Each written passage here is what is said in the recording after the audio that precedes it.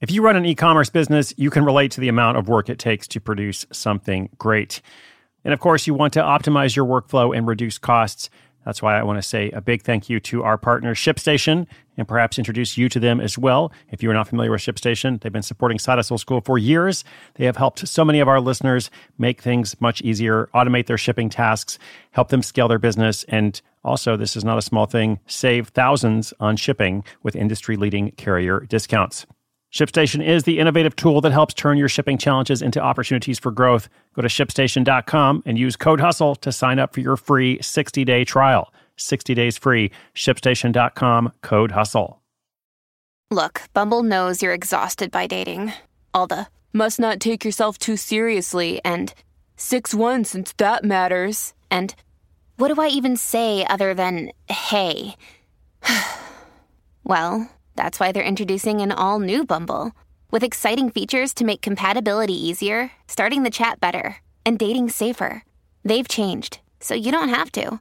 Download the new Bumble now.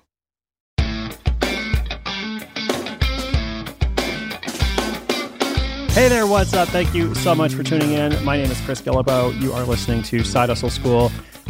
I want to welcome you as well to our Thursday segment. We call it Throwback Thursday. We didn't actually invent Throwback Thursday, but we borrowed that term. We also call it Where Are They Now?, where we take an in-depth look at someone whose story has evolved since we first featured them. Now, I have been making this podcast for 1,629 days. Shout out to everybody who's been listening from the beginning, or at least a good ways in. And if you just discovered the show this week, then that's okay too, because everybody's welcome. Together, we are on this journey of creating personal freedom through the form of a money-making side project. That's what it's all about. How can you do this in your own way without quitting your job, of course, also in a way that uses a skill you already have and develops your creativity? It's just a good thing all around, okay? All kinds of benefits. So in this segment, as I said, a little bit of a throwback.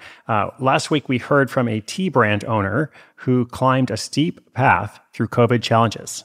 Before that, we had premium cocktail pins, handbags for active women, and designer dog clothing, or designer clothing for dogs, as you prefer. Today in our latest feature, we'll hear from a maker in Chicago who sells faith-based jewelry, in particular rosary beads. So we first had her on the show a couple of years ago. She has really expanded since. She's selling on lots of different platforms and even in some stores with lots of new adventures and, of course, a few challenges. So her name is Maria, and let's hear directly from Maria about those things. So I'll come back at the end to wrap us up.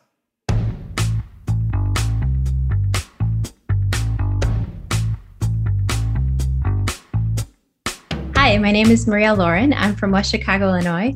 The name of my business is Willow and Bee, and my side hustle episode was 807. I make faith-based jewelry with my main focus being First Communion pieces. I got started selling jewelry when my kids were going to school at St. Mike's, and it was a religious school, and I was creating rosaries and bracelets. So after a while, I was being asked and approached by parents if I could, provide some pieces for them or make something for them. At that point, I decided maybe I should go ahead and create a store. So I opened up an Etsy shop. And after years of doing that, through some encouragement from my mom, she suggested, why don't you go and ask if you could sell these at a retail store? So I wasn't sure how you did that, but I went ahead and just sent out an email, got in touch with a buyer, and my pieces are being sold also now at Von Maur. So I saw, that started the whole ball of wax going from selling at a retail store to boutiques. And, I still sell on Etsy and Amazon Handmade. Since I was last featured on the show, I have increased my product line at Von Maur and have started outsourcing more of my items. I'm also gathering information to launch a subscription box. I have noticed that it's a lot easier to serve my current customers as opposed to creating new pieces and trying to branch out into different things. So my main focus is going to be to stay with the customer base that I currently have, but find other ways of serving them. The biggest struggle that I'm currently facing is having to outsource, because I'm getting to the point where my pieces are it's too much for me to make. And I do have help locally, but I had tried outsourcing, and, I had kind of a bad experience with that. And I ended up having to remake all the pieces that were made. So I find that it's one of those things where, we're all hoping for that, grand slam. You hire somebody and it works out perfectly.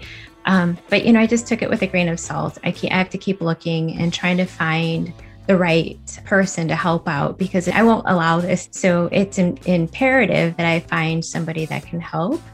I'm even considering maybe hiring locally, maybe college kids, or even retired workers, because I feel like that would help them a little bit, and it helps me. My specific advice for somebody wanting to do something similar is to really test the market with the pieces that you're making. So what I like to do is I create one piece and I put it out on Etsy. And if it seems to be a good seller, then I'll buy a lot of product to create those pieces, because I have to admit that in the beginning, you get excited and you start buying a lot of pieces, a lot of components, and then you realize that this item that you made isn't really moving. So in order to keep your costs low and not to have a whole bunch of things that you're having to give away or resell or whatever, so I think it's important to really understand your market, and also make sure that you're not getting overzealous with the idea of creating and buying all these things before you test each piece out. One of the most important things I've learned, which I kind of touched on a little bit before, is that it's really difficult when you're trying to make sales to focus on just the sales that you've already made. So, if I wanted to make more, what I would do is create different pieces, and I would even vary from my line.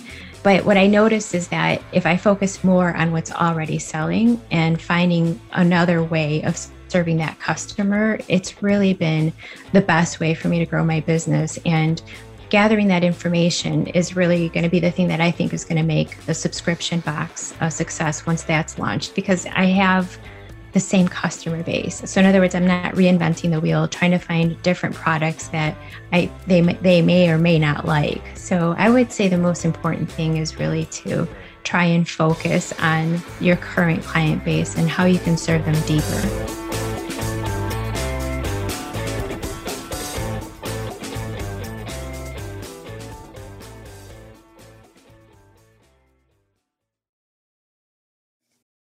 Your brain needs support, and new Ollie Brainy Chews are a delightful way to take care of your cognitive health. Made with scientifically backed ingredients like Thai ginger, L-theanine, and caffeine, Brainy Chews support healthy brain function and help you find your focus, stay chill, or get energized.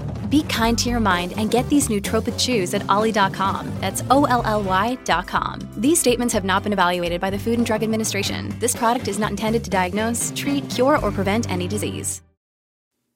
Thank you so much, Maria. Lots of good lessons there from outsourcing and learning that outsourcing can be challenging. Sometimes you make some missteps. You have to kind of regroup and try something different, as well as focusing on your existing customers, your client base, and then also just thinking through, how does one actually grow? Like if I start from selling handmade on Etsy and then I want to sell in retail stores, well, that's going to be a different process, all around. So what do I do about that? How do I manage that? And then as well, I think she touched on the need to try different stuff and, make some products and see how people respond before you go all in and think that you know best. Because often in these situations, the customer will kind of give you clues as you go along. And if you respond to those clues, it's not necessarily doing exactly what they want all the time, because sometimes you might have a vision that you want to move forward with, and that's okay as well. But let's say active listening. I think that's a key that we have talked about in some other episodes as well. All right, I am grateful to Maria for helping us out with this segment. Check out her website at willowandbee.com, or follow her on Pinterest or Instagram at willowandbee. That would be bee like a honeybee, spelled B-E-E. Oh, and her new podcast is called Handmade CEO. If you have a question, if you'd like to update us about your side hustle or anything else, come to sidehustleschool.com/questions. This has been episode 1629, as mentioned. So today's show notes are at sidehustleschool.com/1629. Thank you so much, wherever you are in the world. I hope you're having a wonderful day. Hope you do something for yourself, and I hope you'll come back tomorrow. My name is Chris Guillebeau. You're listening to Side Hustle School.